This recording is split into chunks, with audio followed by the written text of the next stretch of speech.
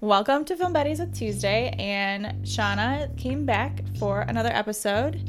If you want to reintroduce yourself or introduce yourself to new listeners, here's your platform. Thank you, Tuesday. Thank you for inviting me back. I had a really good time the first time we recorded, so I'm excited to be a returning guest. I feel very honored to be the second time on the podcast. My name is Shauna Pinkett. I'm an actress based in New York City. However, I have been in Connecticut since quarantine started, and thankfully a little bit busier than the first time we recorded this episode. Yes, same. So that's been positive in this very stressful time, just auditioning, and I did a table reading that will be aired to view for the Downtown Los Angeles Film Festival on Wednesday. So things are popping. Oh, cool. Yeah. I'll talk about that at the end more. But anyway, I'm an actor. Yeah. Happy to be here. Thank you, Tuesday. Cool. Yeah, I'm happy we were able to schedule this as our season 1 final episode. Woo woo. I think it'll be really, really informative and kind of eye-opening for some. Oh yeah, cool, good. Hopefully. So yeah, I hope so. But this episode, we're gonna talk about Julie Dash and Issa Rae, and I guess we'll start with Julie since her career preempts Issa's by a couple decades. Mm-hmm. She was born in Queens in the early 50s and raised in Long Island City. And anytime someone's from the New York area, now that I live here, I'm like, oh, I know where all these neighborhoods are. Yeah. So there's a little bit of, it feels as if the story is more familiar just on that alone, you know? Agreed. I agree. Yep. And she studied psychology before starting her film education, which I thought was pretty interesting.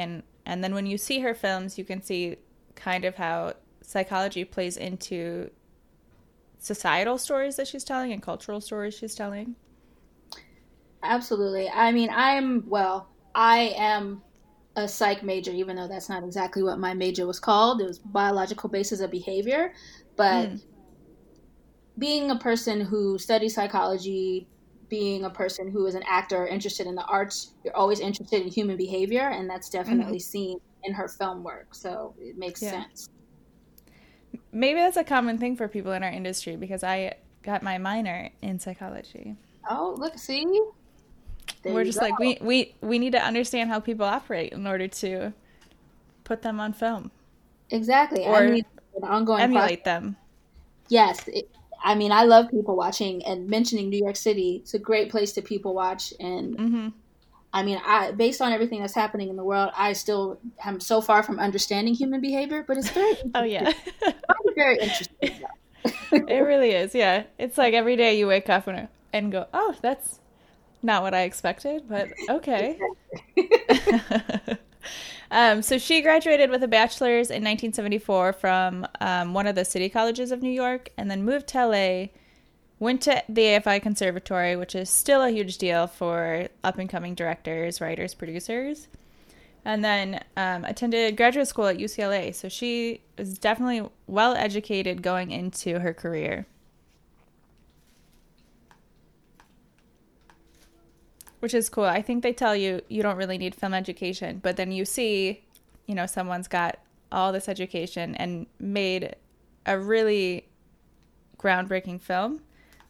So it's not so bad to go to school all that long. It's not so bad at all. I think going to school, being an actor who didn't go through the traditional route of getting my acting degree in college, I think it's an easier route if you go to school, because your teachers will point you to great source material that will help inform your art and your projects. Whereas if you don't, you kind of have to find those things on your own. It's a little bit more difficult. It's a little bit less of a guided journey unless you do go to school. So, I mean, definitely helpful. And she also studied at the Studio Museum of Harlem, which I thought was just a museum because I've actually never been. I've only been on the outside. I tried to go, it was closed. Anyway, I'm going to have to go and do a little bit more research. But she was able to actually learn a lot about filmmaking there as well, on top of her other education. So she has a world of experience under her belt. Mm-hmm. I think that's really cool.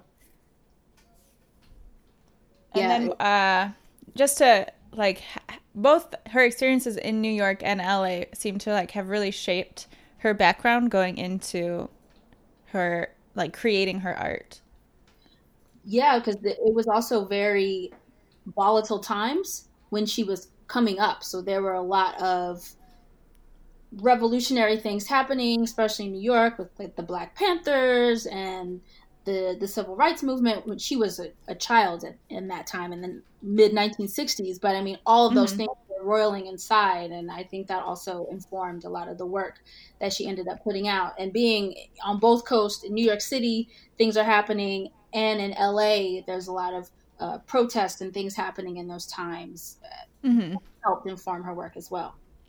And also there's the Vietnam War happening during that time as well. Like there's just so much going on in the United States. It's almost like what's happening now. There's so much going on. I thought it was neat that she's part of what is called the LA Rebellion. It doesn't seem like there was a name for it at the time, but looking back, historians and film historians have been like, we'll call that the LA Rebellion. But it's just a series of filmmakers from the 1960s and 1980s, specifically Black film students from UCLA, who were more interested in like world cinema and weren't making traditional Hollywood type films, which I thought was cool. And obviously audiences want something that's just not the same all the time.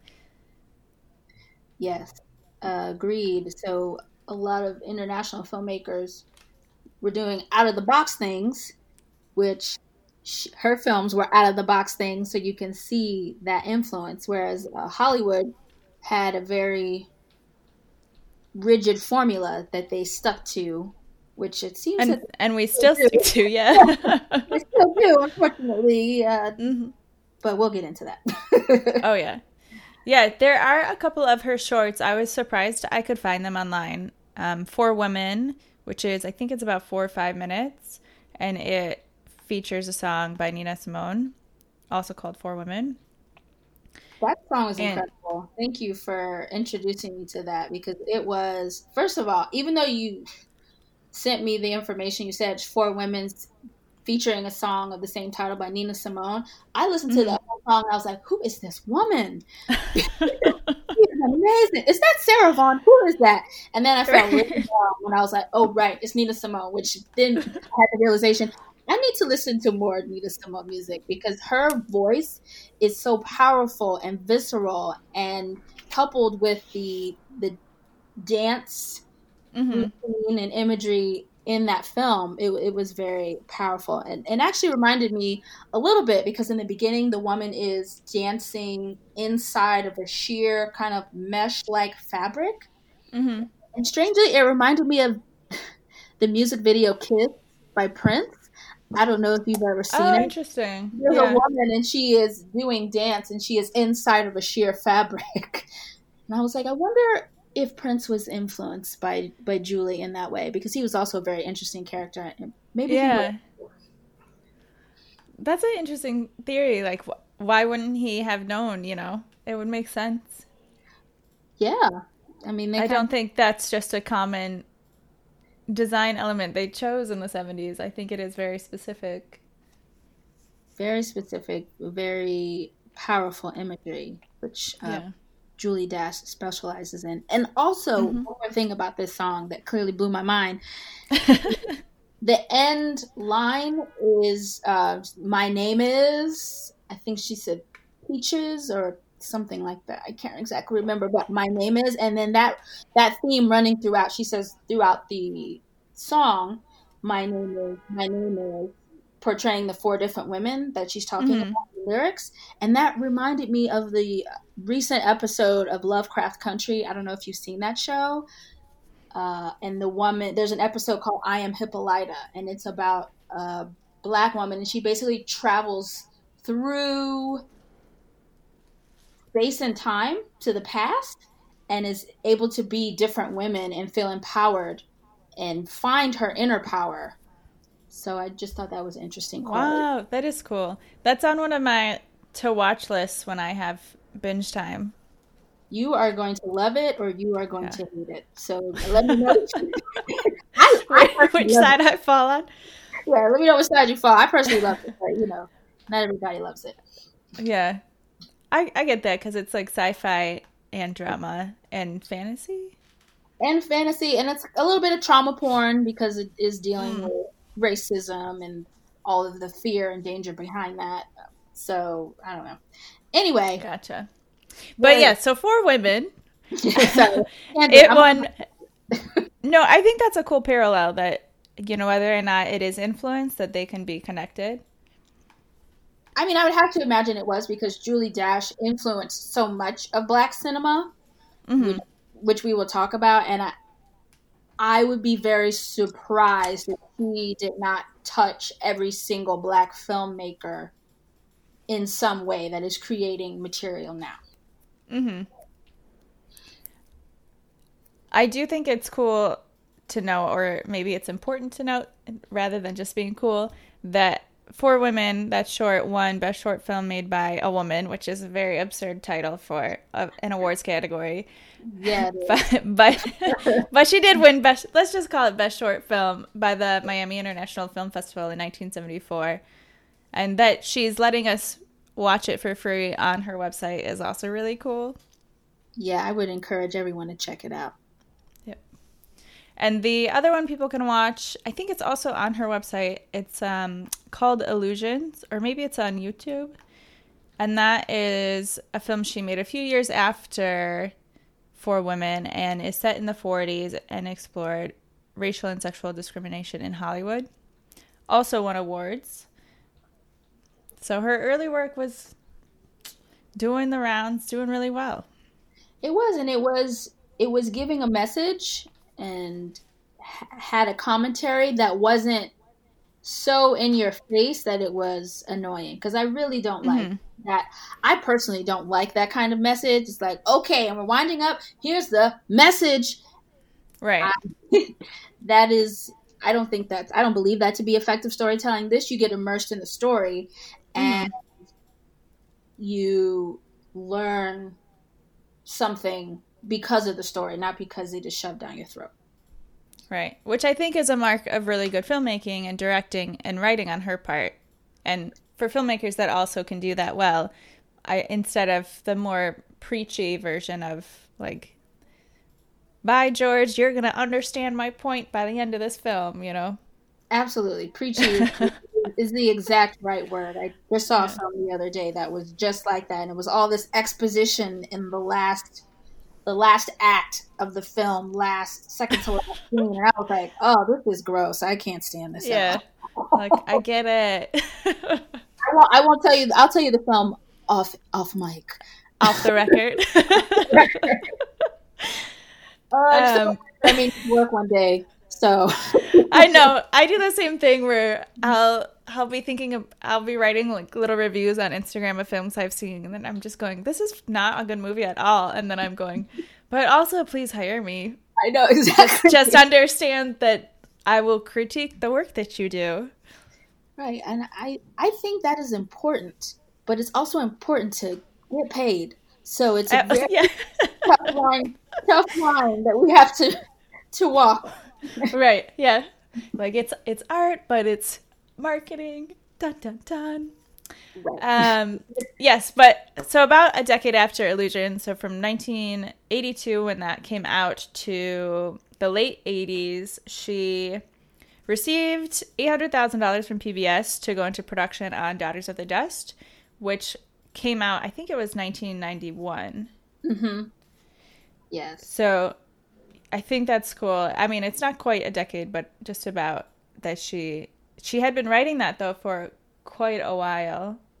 Yes, and she was trying to get this film made and get funding for it, and she wasn't able to because people, it was too, I guess, obtuse of an idea for certain studios or producers to grasp. So thankfully, CBS gave her the money to make it. I mean, 800K is a very small indie budget for this type of film. You can see it because it is incredible imagery and a huge cast, but they made it work. So God bless her. God bless CBS. Yeah, for sure. I think I was surprised because when I read about the film before watching it, so it's set in 1902 off the Georgia coast and uses the dialogue or dialect known as Gullah. And so I was expecting that it would be less easy for me to understand because it's a mixture of English and other languages. So I was surprised that it was very accessible for just a general audience. Yeah, I agree with that. I mean, there were definitely, I mean, to be frank, to be quite honest, there's sometimes when things are on television and people are speaking English and I have no idea what they're saying and I have to read the subtitles. Yes, same. So I was like, oh, I don't understand a lot of the words, but the story is told in such a way that that's okay because you are immersed in the story. So you still understand what's happening, even if you don't understand every single word that they're saying, because she actually opted to make this film without subtitles. So you could be immersed in the story and not focused on what they're actually saying. And I think that says something about her choices as a director and a writer and how she wants to tell her stories and how she wants people to experience them. She wants you to be in the film, basically. And I was.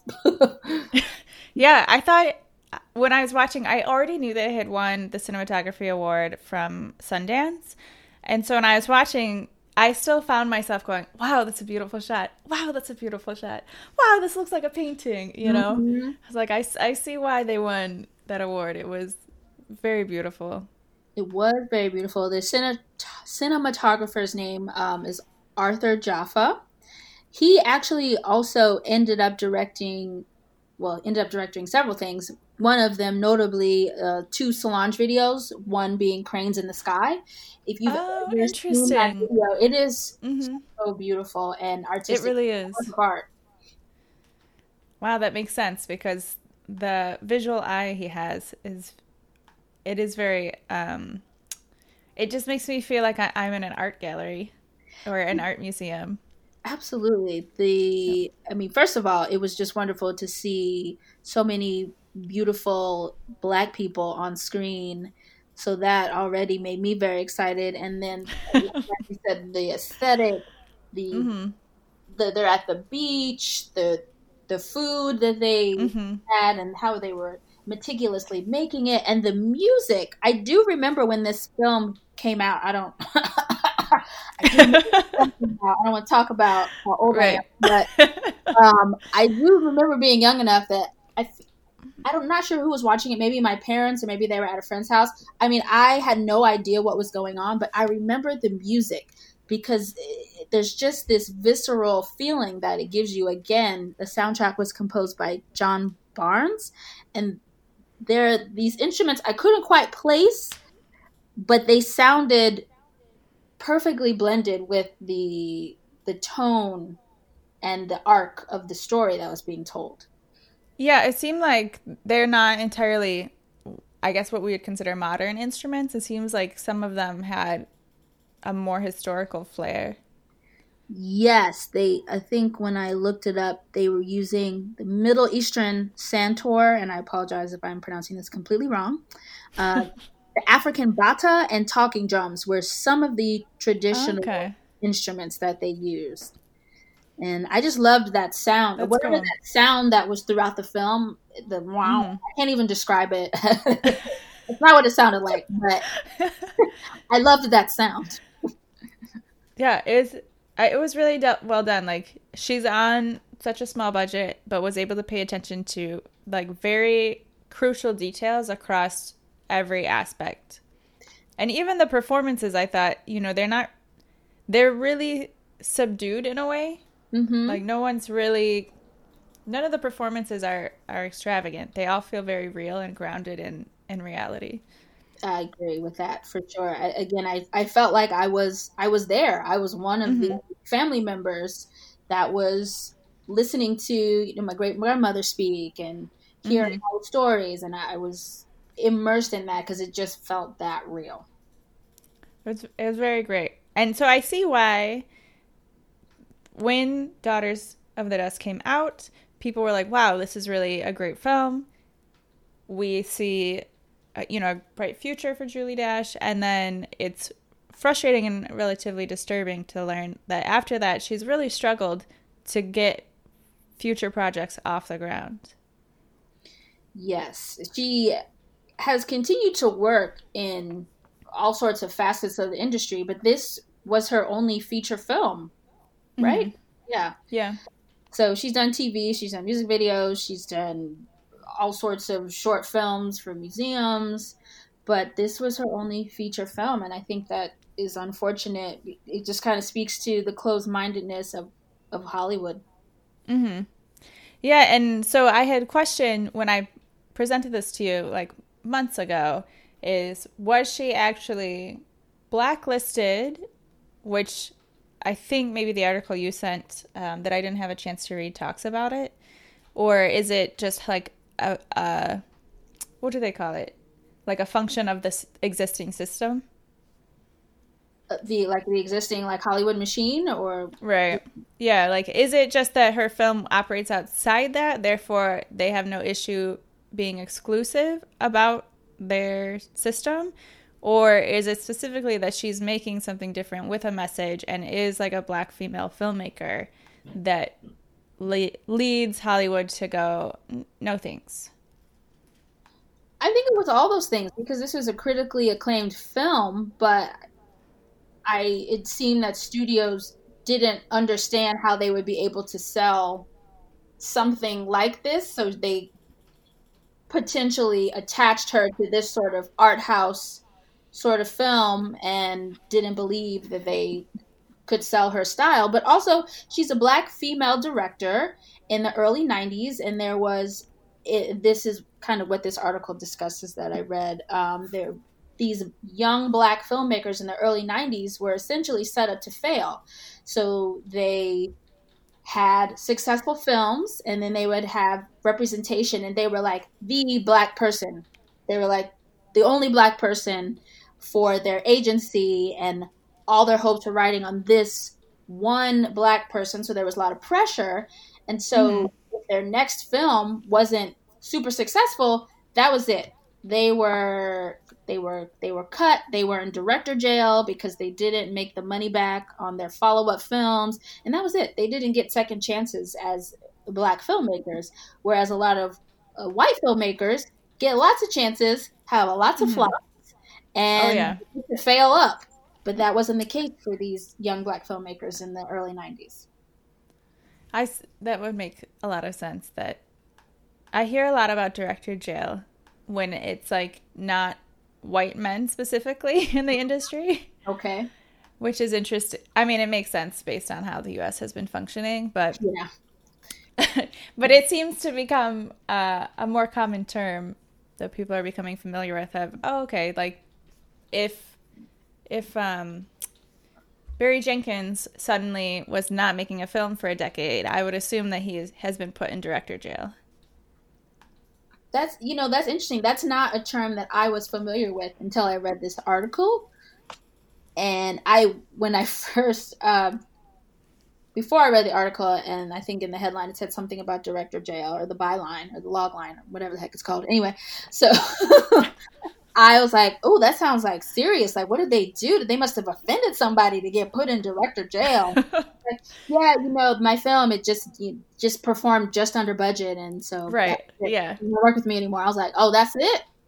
Dang. Yeah. It's like I got an A minus, not an A plus, and so now I'm That's not allowed to do anything. exactly. So I think, unfortunately, Julie Dash she didn't really get the opportunity to make the next thing, but there were Mm-hmm. all these other pressures that were happening with other young black filmmakers that were causing a lot of inequities in her being able to have opportunities. Mm-hmm. And we do see it's something that still continues to today. Because we had, was it 2 years in a row now, this Oscars So White thing? Like, get it together, Hollywood. Ugh, I know. Hollywood. If I've learned nothing from doing this podcast, it's Hollywood. You got a lot of work to do. You got a lot of work to do, Hollywood. What's happening? Shakes fist at Hollywood. Hollywood. But Daughters of the Dust was inducted into the National Film Registry, which I thought was pretty cool, alongside Schindler's List and Ben-Hur. So it's in good company of what we consider quality. Agreed. It was already considered an iconic film before that, but I'm glad that Dash was able to have that extra recognition. Right. I'm not a director, but I'm an actor, and sometimes you never feel like your work is good enough. Mm-hmm. And so being a creative person in general, I think that's a feeling that you can get around your work. Mm-hmm. So I'm glad that she was able to have this sort of recognition just so she knows, yeah, your work is dope, Julie. So you should do that. This was a great film. Right. Yeah, I hope that it gave some, like, a glimmer of light, you know? It's I not hope so. Yeah. I mean, although, like, I guess how important is the National Film Registry? I don't know. But still, I think it's cool. It's always nice to get recognition. Yeah. And Beyonce actually also seems to have used Daughters of the Dust for inspiration for Lemonade. Mm-hmm. So, yeah, I think that's really cool. Yeah, Beyonce, you get the gold stamp of Beyonce. What more do you need? Mm-hmm. Forget the National Film Registry. Beyonce. She just needs to be able to make her second feature. Right? You know, undisturbed. Let me call Beyonce so that I can... Yeah. We're like, I know you have 800K. Oh, Beyonce? Yeah. But speaking on the, like, industry versus or studio system, I think it's a good point to transition to Issa because she started making content she was just interested to make outside of the system entirely thanks to YouTube. Yes, I think that's a huge part of her success, and something that she's acknowledged is that she was able to work around the gatekeepers to help bolster her success. Now, of course, she had some difficulty with the gatekeepers in getting her show to network, but she rose to fame because of her ability to put on YouTube herself and raise money herself. Mm-hmm. Yeah, so she was born in Los Angeles in the 80s and was raised in Maryland, Senegal, and Los Angeles, which I think is interesting that she has this, like, multi-regional childhood. Yes, I had actually no idea that she had... I thought she just grew up in Los Angeles, so it was very interesting that she kind of had this international experience, which probably contributed to her writing and her being able to be an awkward Black girl and speak from that experience. And it seems like when people do travel, especially when they're younger, it allows them to view the world with different lenses. It's not like, oh, I was born in the Midwest and that kind of, and I lived there until I was an adult. So of course it's going to taint how I view the world. But if I had lived in 3 different places, all very different, I think the perspective would be greater. Exactly. And it makes you out of the norm. It makes you different to other kids. Because when you're a kid, well, I think this is different for kids now, thank goodness. But I think when we were growing up, it was all about sameness. If you were out of the norm, it was like, oh, what's wrong with you? Right. She seems to have had that experience because she had a hard time fitting in before she got to high school because of her life experiences. She wasn't like a lot of the other kids. Yeah, and no one wants to be the new kid in school. No, they don't. I didn't realize that she went to Stanford. I thought that was impressive that she went to Stanford, graduated with a Bachelor of Arts in African and African American Studies. But while she was there, she was already working on YouTube series on the side. One of them was called Dorm Diaries. That was a fake reality show. And I thought that's really cool that she met the right people there. And and like film partners there to help her take the next step at the New York Film Academy and with her theater fellowship at the Public Theater in New York City. Yeah, she made some great connections and also just started her craft on her own ad hoc. I mean, I didn't try to like Google the Dorm Diaries, but it sounds like it was super funny. So Mm-hmm. the format being like a real world style reality show and everyone's with an all black cast, I think is the beginnings of her desire to create material from the Black experience, but to poke fun at it from an insider view. Mm-hmm.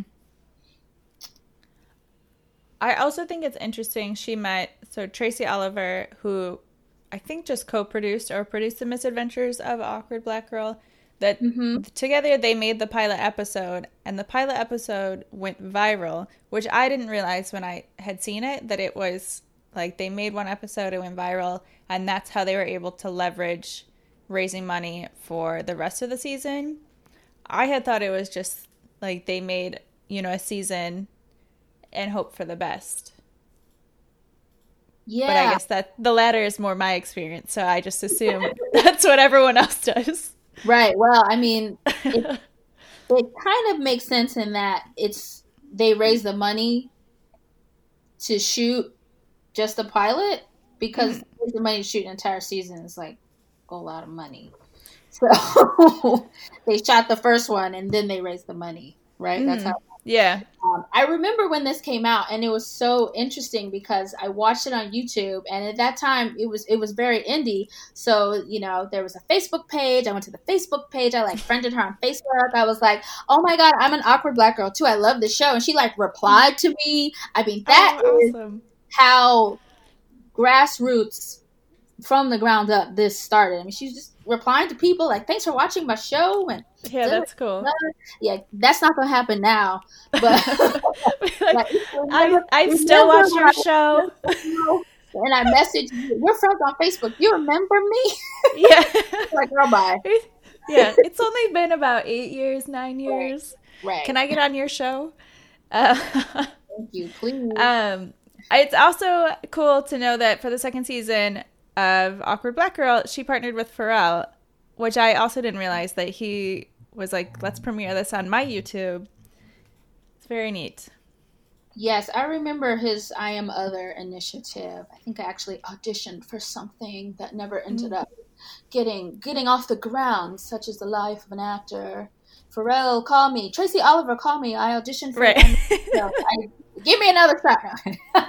Also, Larry Wilmore, since he's working on, I think he's one of the folks behind Insecure and has been working with Issa on that. Yes, he is. He helped her craft that season, and he's incredibly talented. I wish that he still had a late night talk show, but there was some drama around that, which I don't agree with. Larry, I thought he still had it, but no, I mean, unless it came back. But I know he had one, and then he didn't. I mean, he's fine. He's gonna be all right. He's very talented. Yep. Larry, call me. I want to work with you too. Hello. Yeah, I feel like he's in so much that has done really well, and when you go out to the IMDb page for the movie or the television show, he's there. He is. Yeah, he definitely seems to have helped her hone her voice on this show while still keeping a lot of elements of Awkward Black Girl, because it seems that she was on quite a journey to get this show pitched and produced from several different networks who wanted to change it, who didn't understand what she wanted, who weren't really buying into the idea of like a Black female as the center of the show. So I'm glad that they connected and he was able to preserve her voice. Yeah, I think that is a really important note. It is. I can only imagine how hard it was for Julie Dash in the 80s and 90s to get produced. If in present day, Issa Rae, who already has a YouTube following and already has actually turned out work, Mm-hmm. having trouble pitching a show, and all Lena Dunham had to do was like write on a note card what she wanted to do and give it to HBO, and they're like, "You have a show," like. Man, when I heard, so I haven't watched Game of Thrones. I've seen like an episode, and it's not for me. But when I was reading that interview, they had posted on Twitter about how the guys were like, we don't even know what we were doing. I got so mad because I feel like there's a lot of people who have really good visions, who have game plans, but it's just the lack of either like knowing insiders in the industry or just a seemingly lack of accessibility that prevents them from having the same opportunities. It's so annoying. It is very annoying. I also wanted to scream when I read, and they're still telling the story with just very much like, yeah, and we just made a show, and the HBO gave us millions of dollars, and we didn't know what we were doing. Like, please stop saying that story. Exactly. Just don't tell that story anymore. It's very upsetting to people who are trying to create work and like jumping through 10,000 hoops, and you're just like, yeah, well, hey, whatever, no big deal. Yeah, it's so easy. I don't see why everyone doesn't do it. Yeah, very, very frustrating, indeed. But back to Issa. Yeah, we feel your pain, Issa. We feel your pain. Yeah. Her series did win a Shorty for Best Web Show in 2013, and that was the year she started working with Larry Wilmore and crafting what would become Insecure. But it took another 2 years. 2015 was when the pilot was greenlit by HBO. And luckily, HBO went, you know what, this is great, because now it's got 4 seasons, and I think they have a 5th planned. Yes, they do. I'm excited for it. I love this show. It is such masterful storytelling. The imagery again is I've never lived in LA. I've only visited, but it made me want to go to LA and like hang out with her. And well, not really, I don't know if I want to hang out with Molly, honestly. That is like the love to hate. But that is how she is designed, and I think that is powerful storytelling, that so many people are so immersed in their friendship and invested and have very strong responses and reactions on all the social medias to their friend conflict. But that's just great writing and great storytelling. Yeah, I felt tricked when I started watching it, because the first season's definitely more comedic, and I'm a sucker for comedies, so I started watching and was like, oh, this is funny, I like the characters, cool. But by the end of the first season, I'm fully invested, and then the second, third, and fourth seasons have been way more dramatic. I'm like, you guys got me with this drama.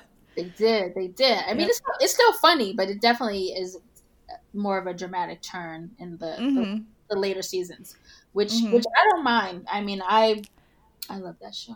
I wish it was. Yeah, I don't mind either, because they already had my attention, so I went, okay, like I have to accept it, because I'm gonna keep watching the show.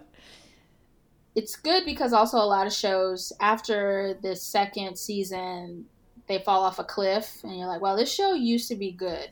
What happened? Right? Yeah. This Insecure has managed to keep up the discussion, keep up the interest, and and introduce new characters that are also incredibly hot. Like, I don't know how their casting works. Oh man, yeah. Just like everyone on the show is just so dreamy. They are lots of attractive, beautiful Black people on that show, and well crafted characters. Every character, even if that character only has a few lines, you know their whole story based on those few lines, and that's good writing right there.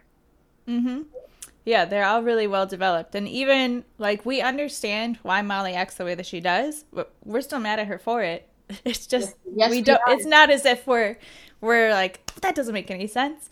It all makes sense. It does make sense. I can't believe she messed up that relationship though. Oh man, her boyfriend, her ex-boyfriend. Anyway, we like, we'll get into that. But, like spoilers, yeah. That storyline, I was fully invested in Asian Bae. Oh man, rest in peace, Asian Bae. R.I.P.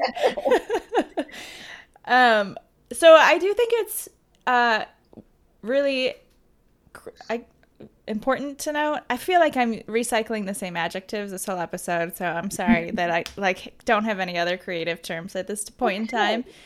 But she was on the Forbes 30 Under 30 list in 2012, and even a couple years ago made it on Time's 100 Most Influential People list. Like, she's just killing it every year. Yeah, she's an incredible storyteller. She's an incredible creative. I also like that she is working to lift up other Black voices. She's one of the executive producers on a Black Lady sketch show. She also supports, I think it's called The Color Creative, and I'm sorry if it's the wrong name, but it is supporting other Black creatives in producing their YouTube series or producing their series, and she's involved in that as well. So I think that's also important. Someone opens the door for you to allow you to kind of add to the zeitgeist of Black cinema and Black stories from a Black perspective. And I think we need more of those, so that, we're not going to love everything. I know that when Insecure first came out, some people had criticism of it, and because there weren't a lot of shows like that. So the more shows that tell different Black stories, the more different perspectives and the more options that we can have. Mm-hmm. Yeah, I don't know why people want to see the same, like, teenage vampire shows and, I know. Whatever. Like, I love the Office comedies, but there can only be so many of them before it's overdone and not interesting anymore. It's true. But it's one of those things where, again, a lot of times when I'm talking like I'm an expert. Like, I've sold so many pilots to networks, but from what I understand, it's easier when you're trying to sell a show to say it's like this with a twist. So right. These people that work in the creative industry and who are the gatekeepers and who are the CEOs and executives, they're not very creative. Mm-mm. In their minds, they cannot think outside of the box. So it's so refreshing when things actually do get through that are outside of the box. Mm-hmm. Especially if they're Black things that are outside of the box, because that's a whole other thing that people may not understand because it's not already out there. Mm-hmm. Yeah, I think that's a good point.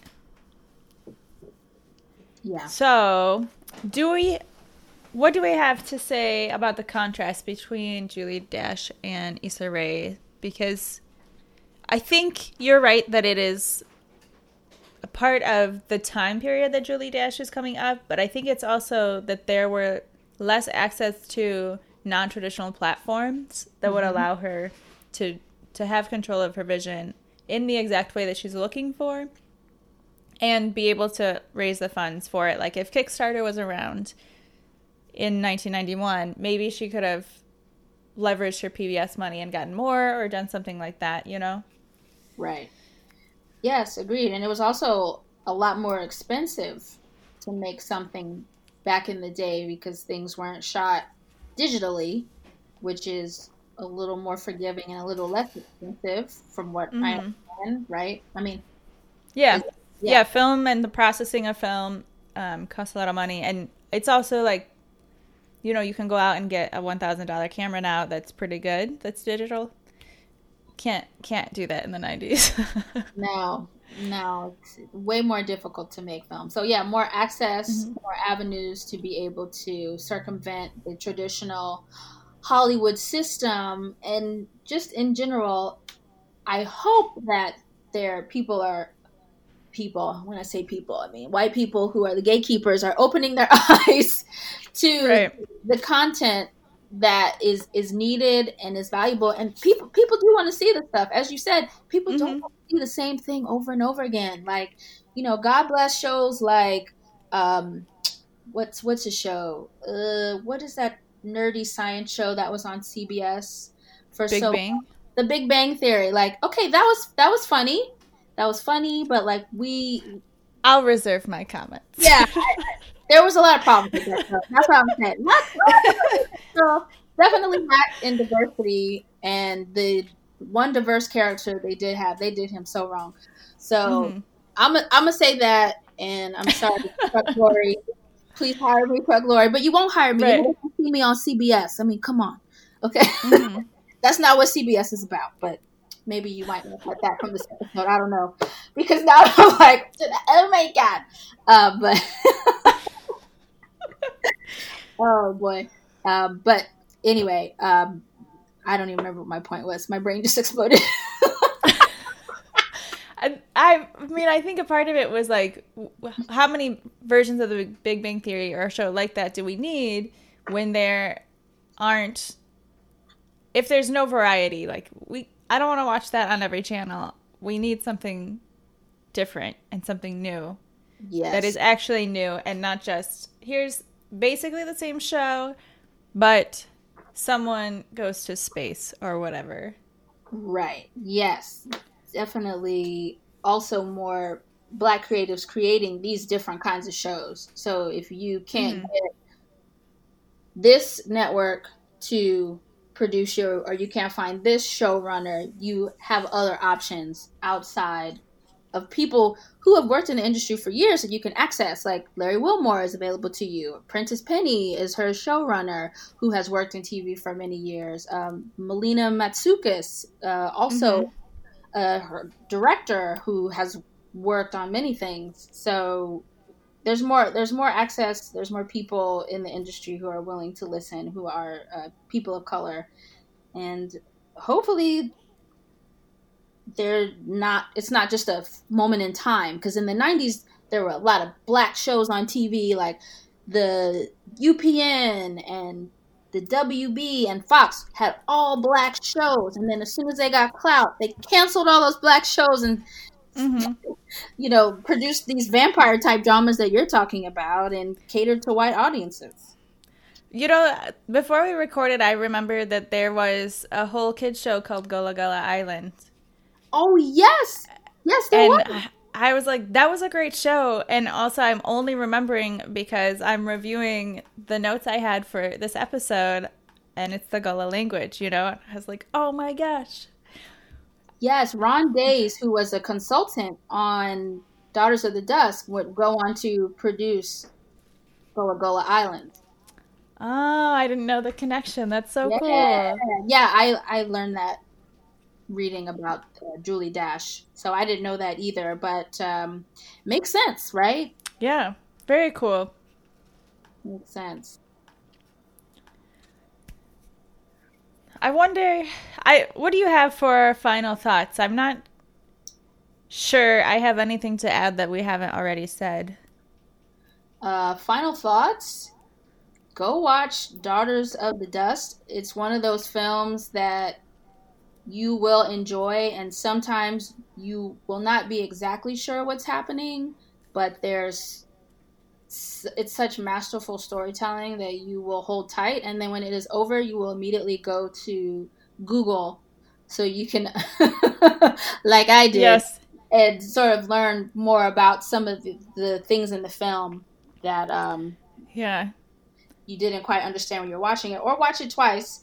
So watch Daughters of the Dusk and watch Insecure if you haven't already. I don't know why you haven't, but like if you don't have HBO, borrow your friend's login. Exactly. Sorry, HBO.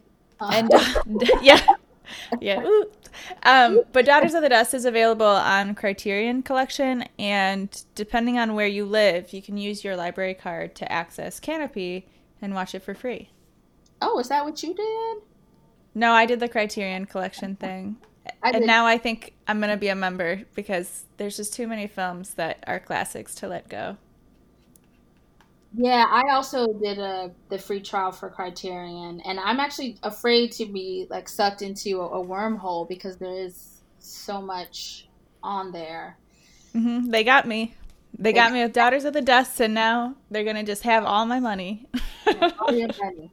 Dang, yeah. There's actually a lot of good content in general out there that is different, and Criterion is especially good because it has a lot of indie stuff that kind of falls in the same category as Daughters of the Dusk. of the dust. Dust. Hello, that's It's all right. It's getting late.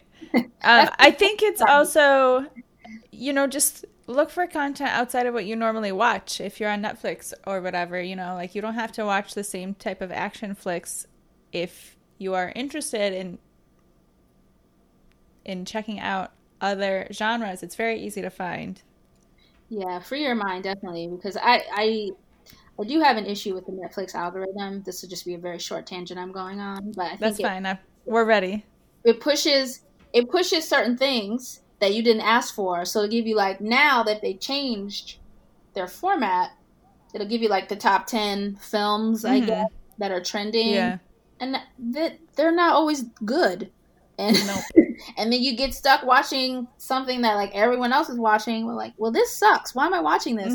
Versus finding the interesting indie thing that's also on Netflix that maybe they're not pushing and promoting, and it gets lost in the sauce, and it's much better than, I don't know, Tiger King or whatever, which I did watch Tiger King. I'm very sorry about that. But I also watched it and was both interested and mad the whole time. Exactly. I mean, listen, there's some things you gotta watch just so you can keep up.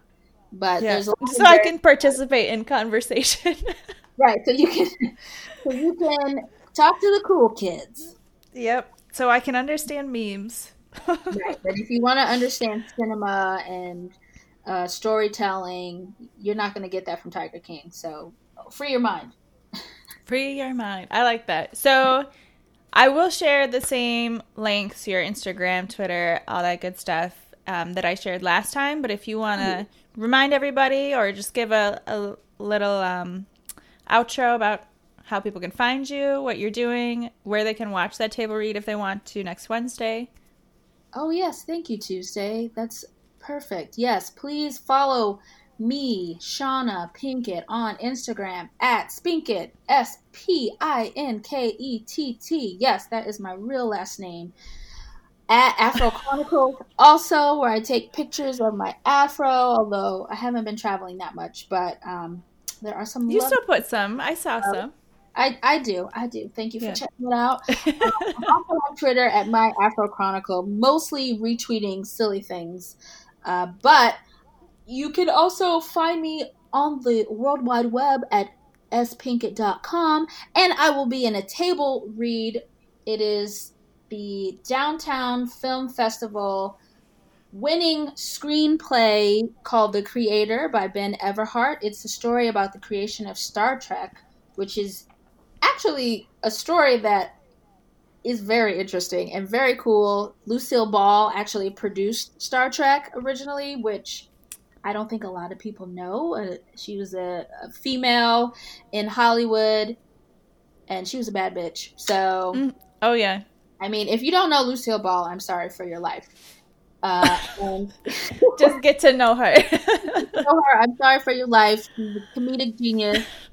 And the story of The Creator is actually very prescient because Gene Roddenberry wanted to create something that spoke to the Vietnam War, because this was very turbulent times in the mid 60s, and he wanted to talk about race and class, and he did it through Star Trek, which people did not understand at the time, talking about valuable projects that people don't get when they come out and then appreciate them later. That is about that. So check out the table read. It's Wednesday, October 21st at 10 p.m. Eastern, 7 p.m. Pacific. And I don't know, I guess, how will people find the link? I will put it on my social medias if you want to check it out. I play a white woman, which I'm very excited about. I play a real person. That sounded weird. I play a white woman. Oh, Tuesday. I'm sorry about that. It's funny. I'm a black person, if you can't tell from my voice, and I was cast to play the real life Majel Barrett, who was an actress and ended up becoming the second Mrs. Gene Roddenberry, and she was in Star Trek, the original series, and so I'm very excited to be cast. Colorblind casting, I kind of don't like that word. I think it was very color conscious, and I'm clearly a Black woman playing a real life white person. And so I appreciate that opportunity, and I actually love the character. So that was a very long wrap up. I'm sorry, Tuesday, but I'm just really excited about it, and I hope that people tune in to watch this virtual table read. Yeah, you can give me the link for that too. This episode will come out Monday, so I can put it in the notes section too, in case anyone's scrolling through the info and it's like, oh, let me see what that is. Yes, please. That would be so great and make my little actor heart very happy. Yay! That's what I'm all about. It's just making creative hearts feel nice and warm and fuzzy. I appreciate that, and I again appreciate the opportunity to be able to be a returning guest, and I'm so excited for this podcast, and I hope a lot of people listen to it. Yeah, and I think this is great. Watch all of Julie Dash and Issa Rae's work, and then we'll see you in season 2. And Shauna may come back in season 2. Who knows? Yes, please. Dun, dun, dun. Dun, dun, dun.